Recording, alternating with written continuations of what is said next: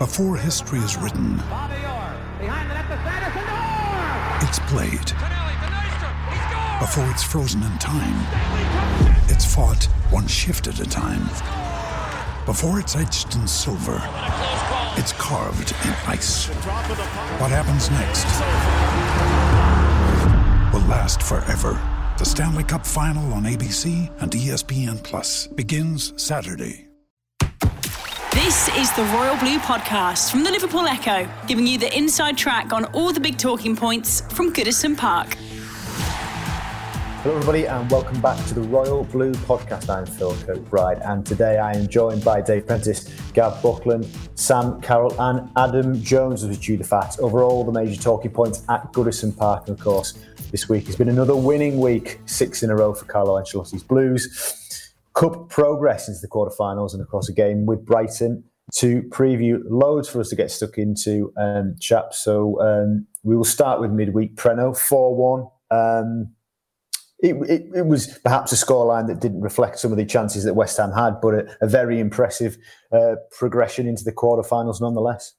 Yeah, I thought it was a relatively fair scoreline, given some of the opportunities that, Everton missed in the first half and, Richarlison's misfortune with the latest bit of magic from James Rodriguez. What I like particularly about it, though, was just the sense of authority that Everton seems to have now. Very, very similar to West Brom in the, we suffer a setback. They score a goal within, 27 seconds of the restart, and yet there's no panic, there's no jitters. Whether that's as a result of the absence of a crowd, I don't know. I've seen some speculation from people suggesting that, the absence of a crowd might actually be helping Everton in some areas. I dispute that vehemently, but. It was just like a sense of authority and a sense of command about the performance. And even though, West Ham equalised, you never really felt that, you were concerned in any way. And it was just a stronger lineup, or as strong a lineup as we expected. And the first choice players that he selected all delivered. And just a word for that opening goal from Calvert-Lewin. How good was that from, the creation from Michael Keane, the vision, and that touch was sublime to bring it down and lift it. I've seen people say if Dennis Bergkamp scores a goal like that, you keep seeing it on repeat over and over again. Because it was Dominic Calvert-Lewin in a Carabao Cup tie, you probably won't. But it was a very, very good night. And I think it just underlined again that the club is going in the right place, in the right direction, and we're all thoroughly enjoying it. Gav, obviously you wanted to talk about Calvert-Lewin, 8 goals in 5 games, an England call-up this week.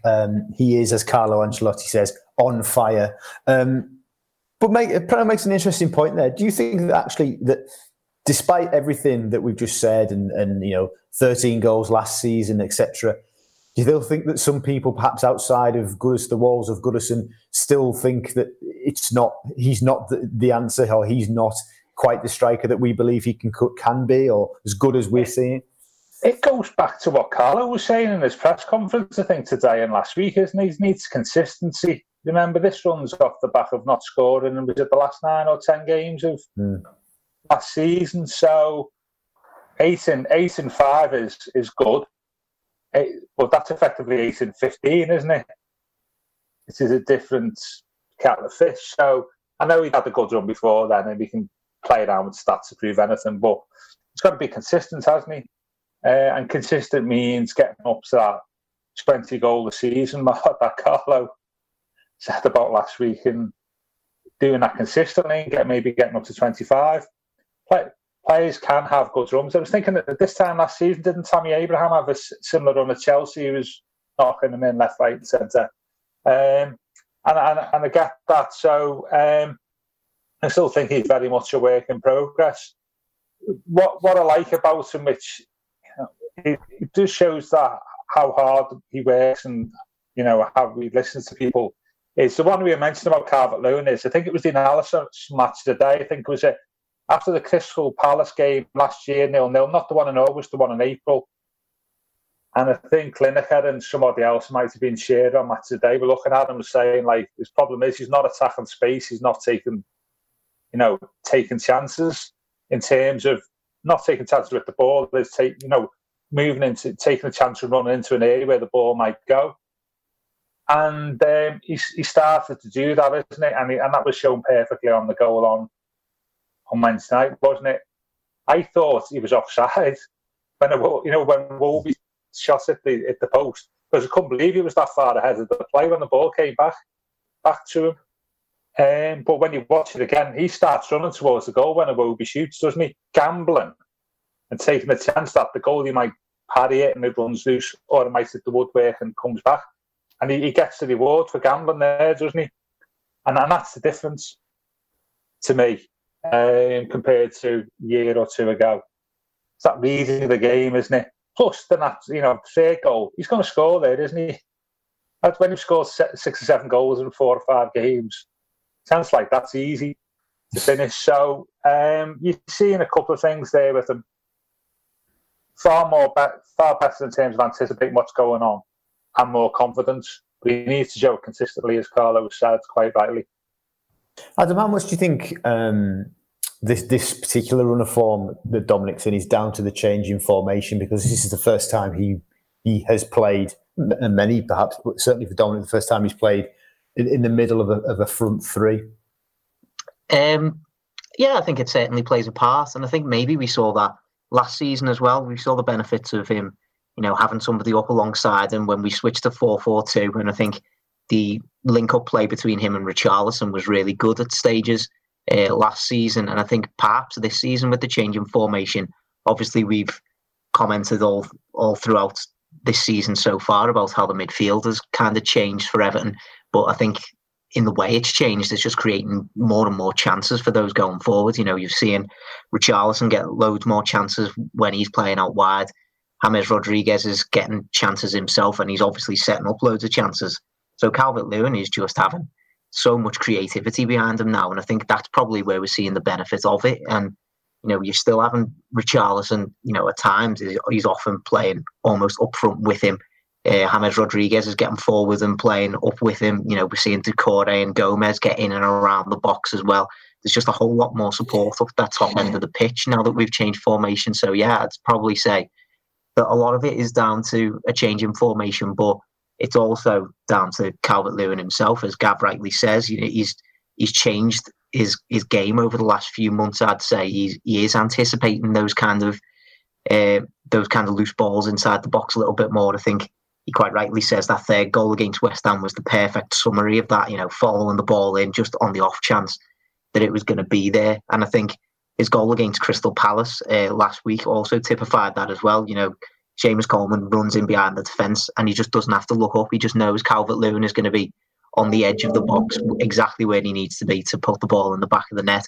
And perhaps we haven't seen that a lot from Calvert-Lewin up until this season, but he seems to really have got the knack of that this season. So I think it's probably a mixture of the formation change and Carlo Ancelotti's teachings. But yeah, I'd say the formations played a crucial part.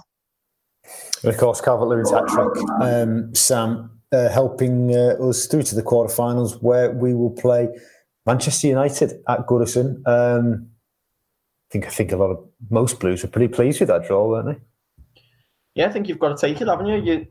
I think it's a nice mix of getting one of the better teams in the competition who probably wouldn't want to play at Wembley, maybe just because they have a bit more experience there.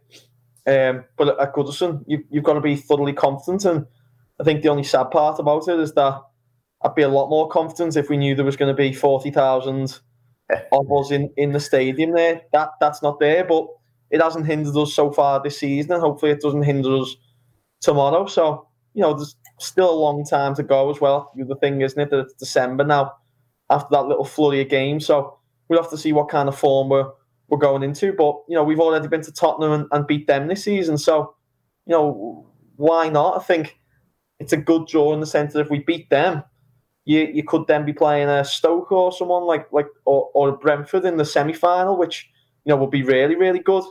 But we're still going to have to beat 2, potentially 3 top 6 teams to win it, aren't we? So United are just the first one that need ticking off. Absolutely. Okay, well, I'll tell you what, we'll move on to sort of the big transfer news of the week then. And a player who Everton are closing in on signing has It's sort of flown under the radar and all of a sudden gathered pace and moved quickly this week, Preno. Norwich defender Ben Godfrey. Looks like we are close to sealing the deal for the 22-year-old. I have to be perfectly honest. I can't say my knowledge of Ben Godfrey is particularly extensive. What about yours? Are we getting a good player? Oh yeah, I've studied his game intimately from made his debut. No, I have absolutely no idea whether he's any good. You've just got to have faith in the recruitment process, which, let's face it, has been pretty solid during the course of this season already. It's an area of the pitch where we do need reinforcements as a matter of urgency. We've said this for some time, certainly since Mason Holgate got injured, and then obviously when Jared Branthwaite, added to that list as well. We can't really continue much longer with the lack of depth in that area of the pitch. So, we're going to have to hope that, yes, they have spotted a young gem that can settle in very, very quickly, because I think he could be needed sooner rather than later. But no, to answer the question, I don't know a great deal about him. But to spend that sum of money on a young man from the Championship suggests that he does have a fair bit of potential. But no, I'd be telling absolute porkies if I suggested I know anything more than a couple of clips I've seen on YouTube. So I think we've just got to have faith in the recruitment process, which, as I say, has been pretty good so far over the last few months. Gav, hot off the digital press, Daniel Farke, the Norwich City manager, has been giving his press conference this afternoon and has said he won't be with us for the Derby game. I can confirm that. Whoever signs Ben Godfrey can be unbelievably happy. Yeah, it's just put his price up by 5 million there, hasn't he? Yeah, I'm surprised Preno never mentioned Dave Watson there while waxing lyrical. Missed big opportunity there. Last play we bought from Norwich centre half. Hope he's as good as Waggy. I can only add to what Preno was saying there. What I think there's a couple of points here, isn't there? That would make it. Branthwaite will probably now be fifth in the pecking order, I would imagine, because Godfrey has got Premier League experience, a bit older, a bit more seniority. We don't spend, we may spend whatever amount of money on him. Is what happens to Branthwaite? Do we try and put him on loan and know he's injured? Because, I presume we can put people on loan because the AFL is the 15th of October, or something like that, the deadline. Yeah.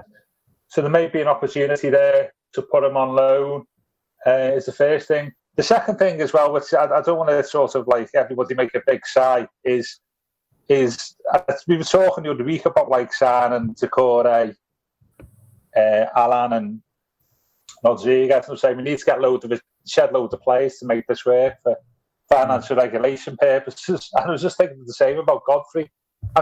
It's not for now, but it raises an interesting question, this, about what the club's attitude is going towards financial regulation. Which is not for now, and I'm just wondering what is it we'll spend now, and if we cause us trouble further on down the line, as long as it's made us successful, then we'll cross that bridge when we find it. I'm just interested to see how that's going to work out going forward. I was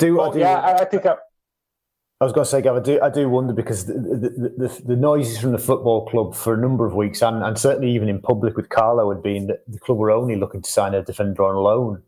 So it feels to me as though Godfrey's availability at this point in the market, and the fact that he's still around and still hasn't been snapped up, has perhaps accelerated plans and was an opportunity, if you like, that the club thought, well, we'll just have to financially make it work because we really rate him and we won't get another opportunity to get him next summer.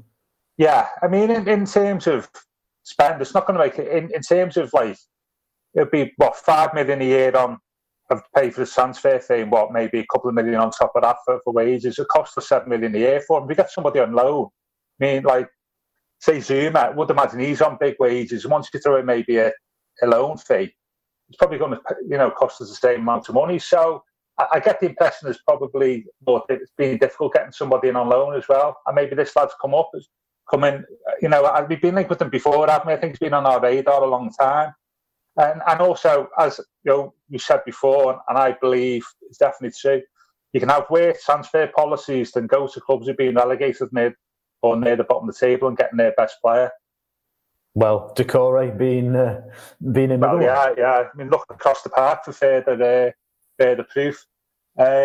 So, Harry Maguire was from relegated to Hull, wasn't he? I think, I've not a great knowledge of him, but from what I heard, he's very good. Right age, all that type of stuff. I won't even mention resale value at this point. And you've got to trust people who recruit at the moment, Evan, because as Penno's just said there, we're on a bit of a roll, aren't we, in terms of recruitment, and long way to continue. Adam, Gav touched on it in terms of talking about Jarrad Branthwaite, because one of the many conversations I've had with a couple of people over the past couple of days about Godfrey coming in is where does he fit in?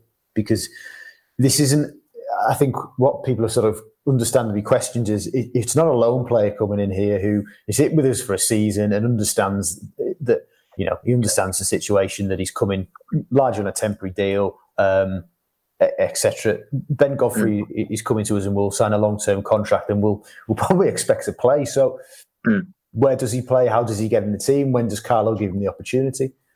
I think it's interesting, isn't it? Because I've had similar questions as well. And it's interesting now, especially with there being no League Cup fixtures until December, is it? Like mid to late December.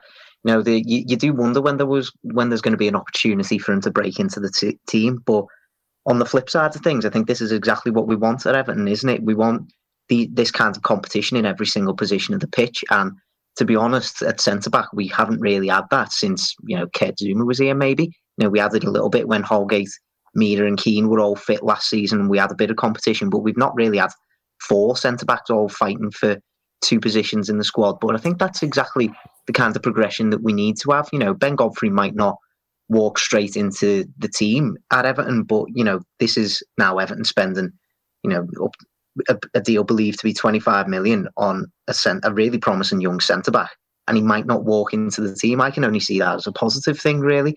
Like he's got to fight his way into this team. We've got Michael Keane, who I think has probably been our best player since lockdown. He's playing tremendously well at the minute. Yerry Mina, we've all seen how well he can play.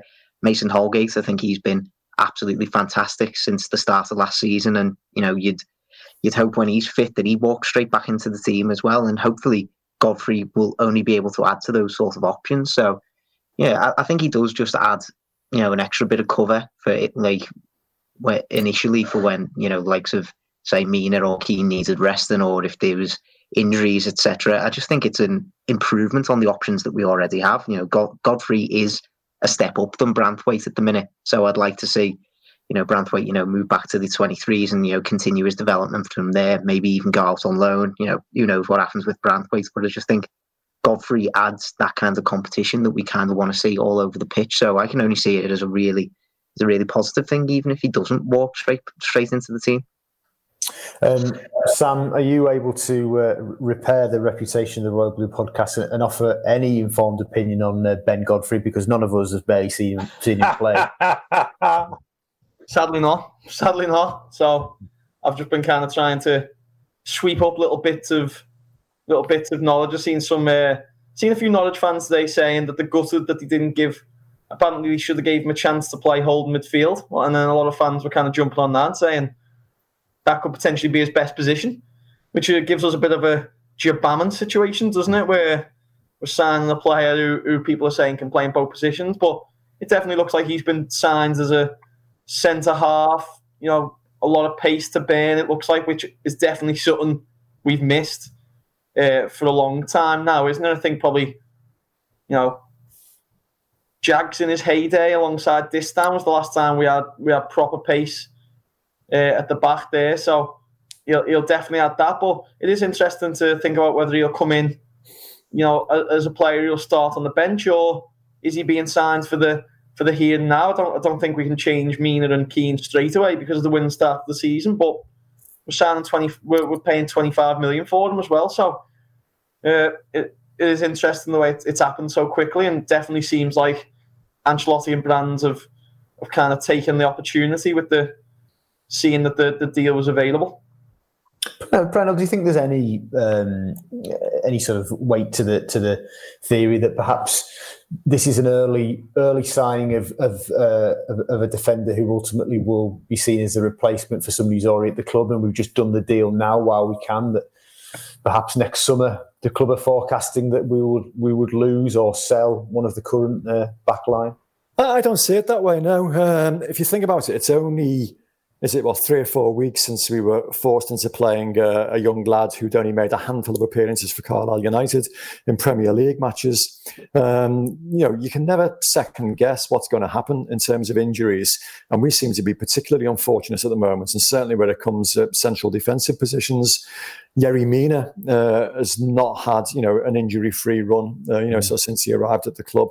Mason Holgate's picked up problems. So you don't really know. I mean, most football clubs need 4 first-choice centre-backs. So certainly if you're going to achieve what Everton intend to achieve, which is European football sooner rather than later, and obviously with this new third-tier European competition coming in next season, you'd like to think that we will be in some level of European competition next season. Regardless. So, you need 4 first-choice centre-halves. And that doesn't include Jared Branthwaite, who, as Adam said there, still needs to develop, still needs to learn his game, under 23 level, maybe out on loan. So now I think he's been brought in, as a first-team squad player. I don't see there's any need to be moving anybody on at the moment. I mean, obviously the squad has got lots of players in there that need to be moved on as a matter of some urgency, but I don't think centre-halves are any of them. I think there are plenty of attacking players and wide players and forward players even that, so we need to move on first. The Royal Blue Podcast from the Liverpool Echo. Ryan Reynolds here from Mint Mobile.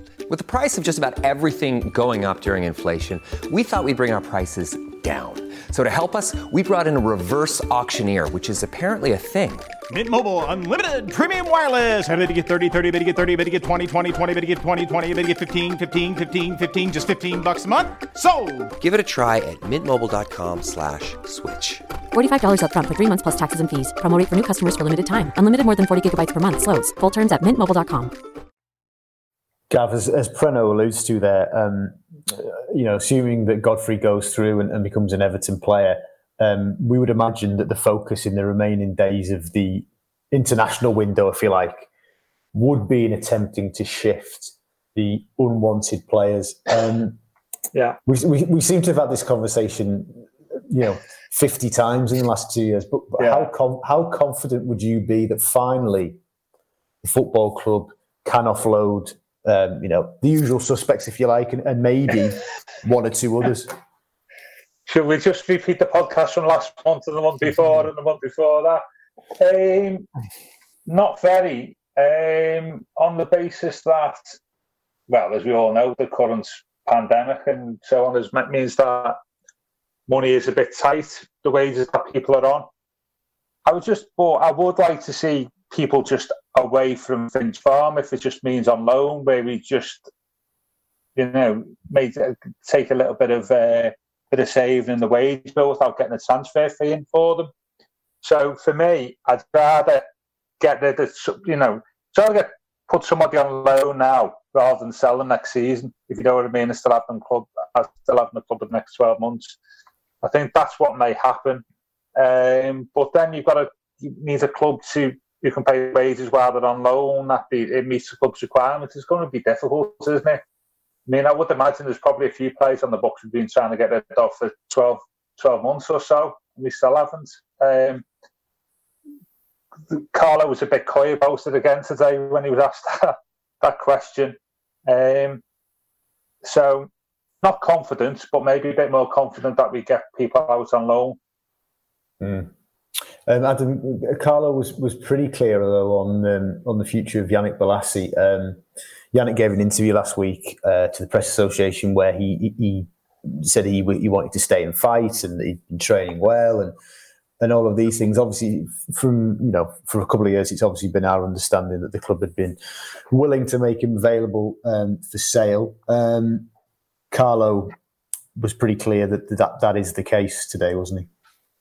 Yeah. It's quite interesting with Bolasie, isn't it? Carlo Ancelotti reiterated that, Bolasie is doing everything that he can in training and that he's a professional and everything, and he will continue to get the chance to train with the Everton squad until he can find a move. And, he'll still be in training if he doesn't find a move before the end of the window. But yeah, Ancelotti made it quite clear that he's not part of his plans, which I don't think we're particularly surprised by. But it's just hard for him, isn't it? Because you can do all you want in training, but as it's transpired, it's just his time has really gone at Everton. You wonder how much that injury did play its part, and with the timing of it, coming so soon after he joined the club, of course, and being out for over a year. It obviously wasn't the ideal situation for him. He's had a few loan moves since then, did well at Aston Villa and Anderlecht in particular, and then things went a bit awry towards the end of the Sporting Lisbon loan last year, of course, as well. And it seems like it's just been a bit of a summer of waiting around, really, just to see what Bolasy's future is going to hold. And you've got to respect him for wanting to fight for his place at Everton, because why would you want to fight for his place at Everton? This is one of the biggest moves that he's had in his career, and obviously he has such an affinity for the club, and it's really good for supporters to see the way he is on social media and everything. He's always engaging with the supporters, and a lot of fans really do respect that kind of attitude from a player. And I don't think it's his attitude that has been the issue here. I think it's just that the Everton squad has progressed over the last few years, and we've got better players in that position now. And unfortunately, it just doesn't seem like there's a place for Yannick. So fingers crossed he can get himself a good move before Monday, because as I say, it's great to see his attitude, and it's great to see that he's still performing in training. So I think he does deserve it. Obviously, Sam, among the players in a similar boat to Yannick, Sandro Ramirez, you've gone very quiet. The only thing we've seen or heard from Sandro is him grainily pictured in some training shots at Finch Farm. Do you expect to see him leave on Monday or before? You'd like to think so, wouldn't you? But at the same time, we all know the situation that clubs are in, and Sandro obviously gets a decent whack of money, probably similar to what Gav's on a week in his job. Yeah. Let's actually Sam less than me, to be honest with you. But it's a difficult one, I think, because will anyone be able to pay that? And does it come down to, if we are going to get him out on loan, I've got no doubt that we're going to have to strike a deal where we're still paying a decent proportion of his wages. But as Gav pointed out earlier, anything we can scrape off, whether it's 30, 40%, 25%, would probably be something in this current climate. Without fans coming through and paying the money for each game. So, the thing with Sandro and Bolasie is you've got to kind of, on a human level, I think we can all sympathise with the sense of if we were getting paid a large amount of money, even if we were out of favour and we were coming in and people were basically saying they didn't want us there, could you stomach it for 50, 60 grand a week? Yeah, you could. But on a professional level, you've got to hope that they've got enough about them, especially Sandro, who's still only a young man, really, that they can now, swallow the pride a little bit and say, okay, it hasn't worked out, just find me anything and I'll, if I have to, I'll take a hit on my wages to go out there and play football again. So, there's no criticism, I don't think, from anyone really about the professionalism. I think everyone can respect that it just hasn't worked out. I think Bolasie has showed himself to at least want to interact with supporters this summer and bought a few tops for fans and stuff, which is always, all right to see. But, it's clear now the time has come for them to move on. So I hope for both of them they can get that opportunity. And the same goes for Mo Besic, and then the same goes for, the lads in the under-23s who are looking to get moves away, because I think they all deserve the chance to forge their own careers away from Everton now. As in keeping with the pods of recent weeks, on a Friday, breaking news as we record, the Merseyside derby kickoff has changed. Still October the 17th, but it will be at 12:30 live on BT Sport. And another fixture amendment, Southampton away, is now Sunday, October the 25th, and will kick off at 2 o'clock. Sam, I want to stay with you, mate, because we need to talk about Everton women. We've spoke about the Blues reaching a quarter-final. Well, the women are going to Wembley. Terrific result in the week. Tell us about it. Yeah, I think the big result was obviously the game at Goodison on last Sunday. That was the first time I'd been to Goodison actually, Phil, since me and you did the Crystal Palace game where we won 2-1 and Richarlison scored. 3-1. Yeah, I'm the lucky charm at the moment, I think.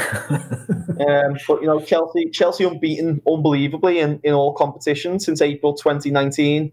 Wow. And going into the game, they just beat Bristol City women 9-0. So that showed the size of the task. And when they scored after 4 minutes, and they were absolutely battering Everton, and it kind of felt like they were going to probably get close to another 9-0. But credit to Willie Kerr, credit to the girls in Everton women who fought back, and it was a classic Goodison performance. They came back, they won 2-1. Valerie Galvin, who they signed for relatively big money apparently from France in the summer, she scored the winner, and that got them a semi-final against Birmingham, who are second bottom of the the Women's Super League. Haven't won a game, got no points this season, so it was a bit of a reward in the sense that they were heavy favourites, and they did just that. They won 3-0. And that's going to be the first FA Cup final since 2014. And Willie Kirk told us the other day that he's had messages from Carlo Ancelotti, from Marcel Brands, from David Unsworth. And you consider as well that Everton, one of the only full-time teams in the league who also have the women training alongside the men. It shows what a kind of unity there is in the club at the moment, and the club have promised to keep backing the women's team. We've obviously got Savar Ismailov, who's Alisher Usmanov's nephew, kind of driving that behind the scenes as the sport and commercial director. So very, very exciting times. If anyone kind of listening wants a footy fix of a weekend, the FA Player, dead easy to download. The women are on tomorrow against Aston Villa. And it is always a good watch. The final will be November the 1st. I think that's going to be streamed on the BBC as well. So, yeah, everyone should tune in. Everyone should get behind them, because they are all a lovely bunch of girls as well. They're lovely to talk to after games. There's never too much you can ask for, and Willie's the exact same. Always got time for everyone, and seems to be building something really special. Could be Champions League football coming to the male and female teams next season, hopefully. What a story that would be, indeed. Good stuff, Sam. Prena, we will now look to Brighton. Then that is the game tomorrow at Goodison Park. You mentioned Delph at the top of the podcast. Would you start him? 2 games in 4 days? Wow, that's the $1 million question. I'm a little bit worried about this game. Brighton, despite their results, have been impressive this season. Lamptey has been an absolute, force of nature in his appearances so far this season. He's an absolute flying machine. Maupay looks, so lively. They Trossard. They've got quality throughout that side, and they were so unlucky against United last weekend. I mean, Everton-Brighton games tend to follow a bit of a trend. We always win at Goodison. We always lose down south. We've never lost to Brighton at Goodison. Yeah, I've said it, I know. But, so going back to 1913, I think was the first game. We've never been beaten by them. So, we generally do okay against them, but we need to be absolutely at it. And given the number of players missing, it's a real juggling act, a real balancing act for Carlo Ancelotti. I've been very, very impressed with Fabian Delph. And, why shouldn't we be impressed by him? He's a very, very good footballer. He was excellent for Manchester City, during his time there.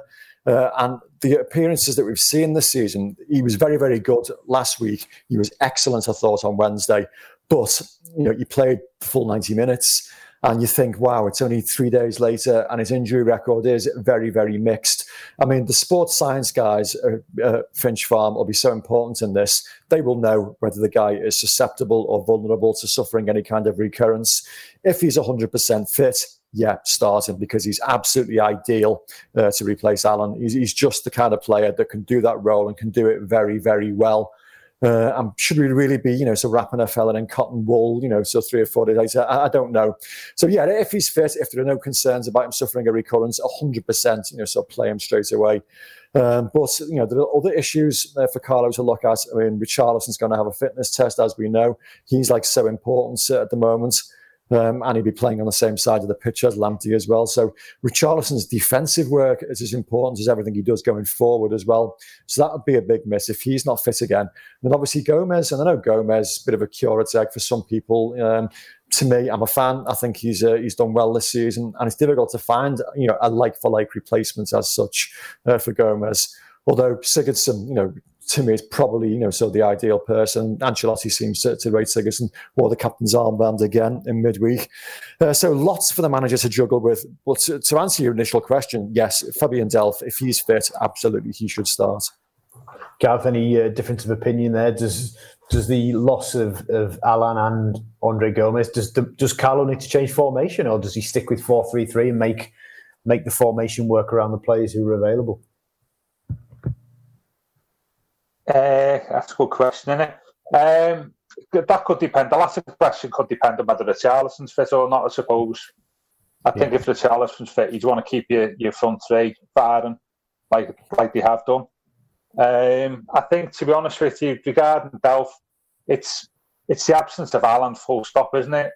I mean, people said that the one thing that's noticeable is the three players who played last year in that area of the pitch when Alan wasn't playing all look far better this year with Alan on the pitch. Sigurdsson, Gomes, Delph. Now, some of that could be a tactical thing as well, but I just think he does more of the dirty stuff and constructive stuff in terms of playing it short. His passing's good. They all look far better players for it. I think in his absence, you may see them suffer a little bit. So I think I play Delph, but whether you see the Delph that you saw on Wednesday is a moot point, because Alan's not on the pitch, so he might have to play a slightly different role as well. So yeah, I'd play Delph definitely. That's why we bought him, isn't it? 8 million quid or whatever it is. Yeah, I'd play Delph in sort of the Alan role and take it from there, to be honest with you. Gav's suggesting there that Delph could play the Alan role. What about Decore? Has he got more legs? Should he play there?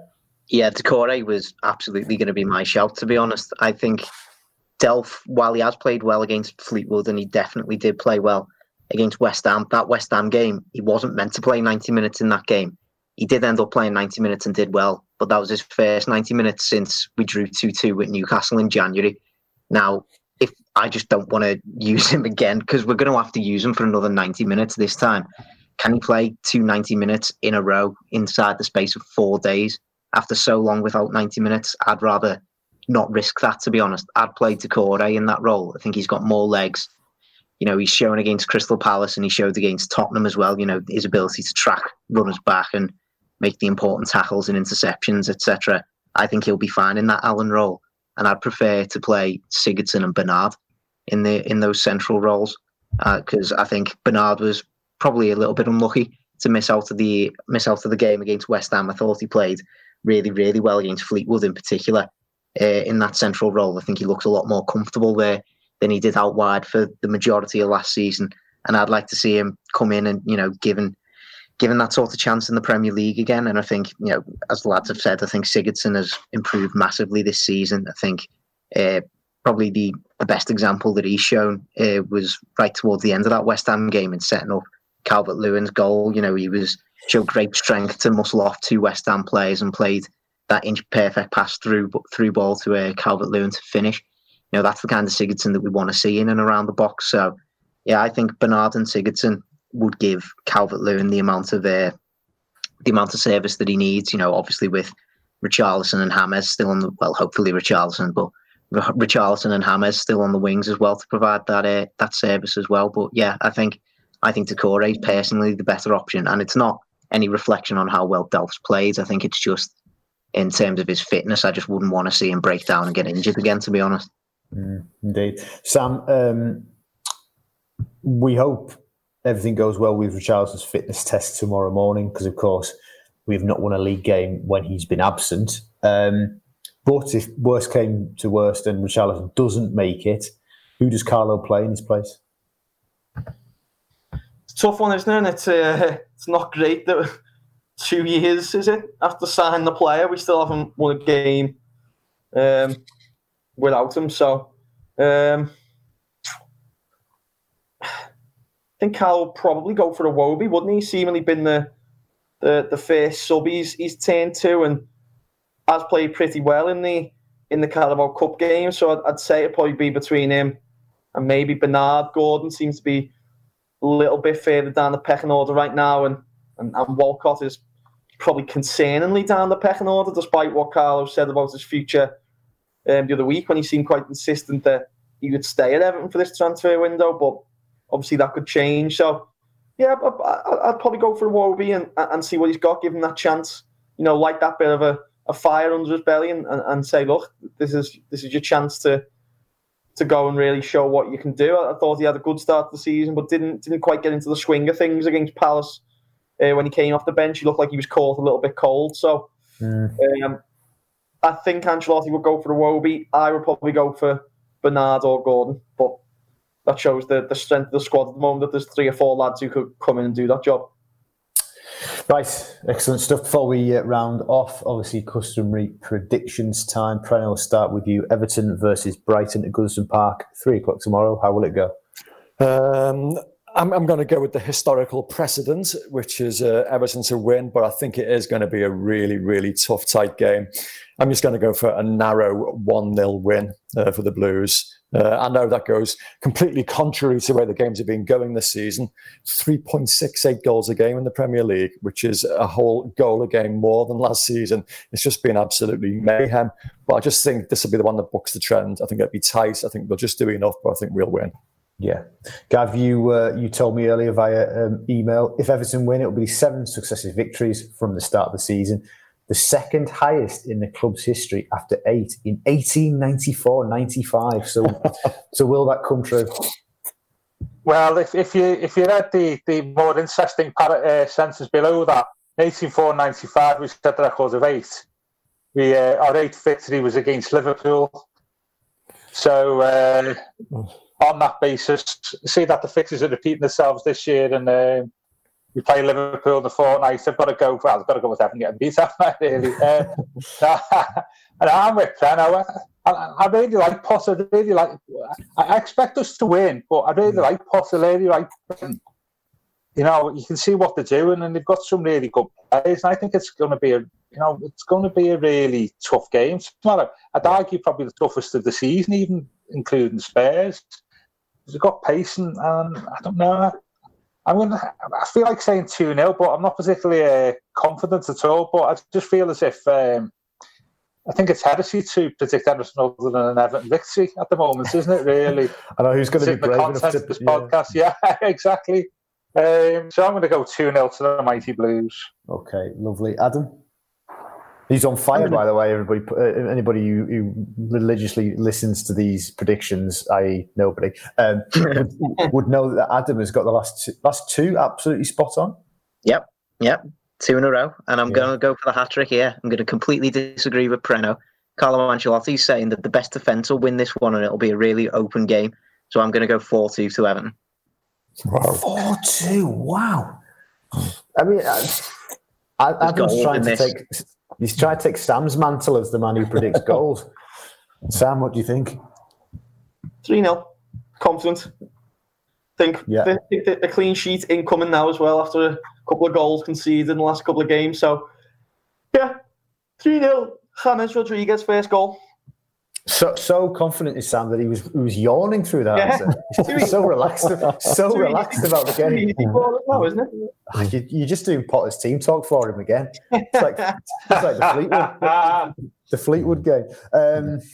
Okay, I'm going to go in between all those predictions. I agree it'll be a very difficult game. I think the Blues will win 2-1, but I'm not confident in keeping a clean sheet with Allen not in the team. He does a great job in protecting the back four.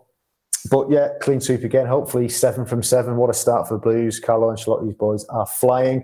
And thank you, chats. Excellent as always. Really appreciate your company and your opinions. And thank you very much for listening. This has been the Royal Blue Podcast. You've been listening to the Royal Blue Podcast from the Liverpool Echo.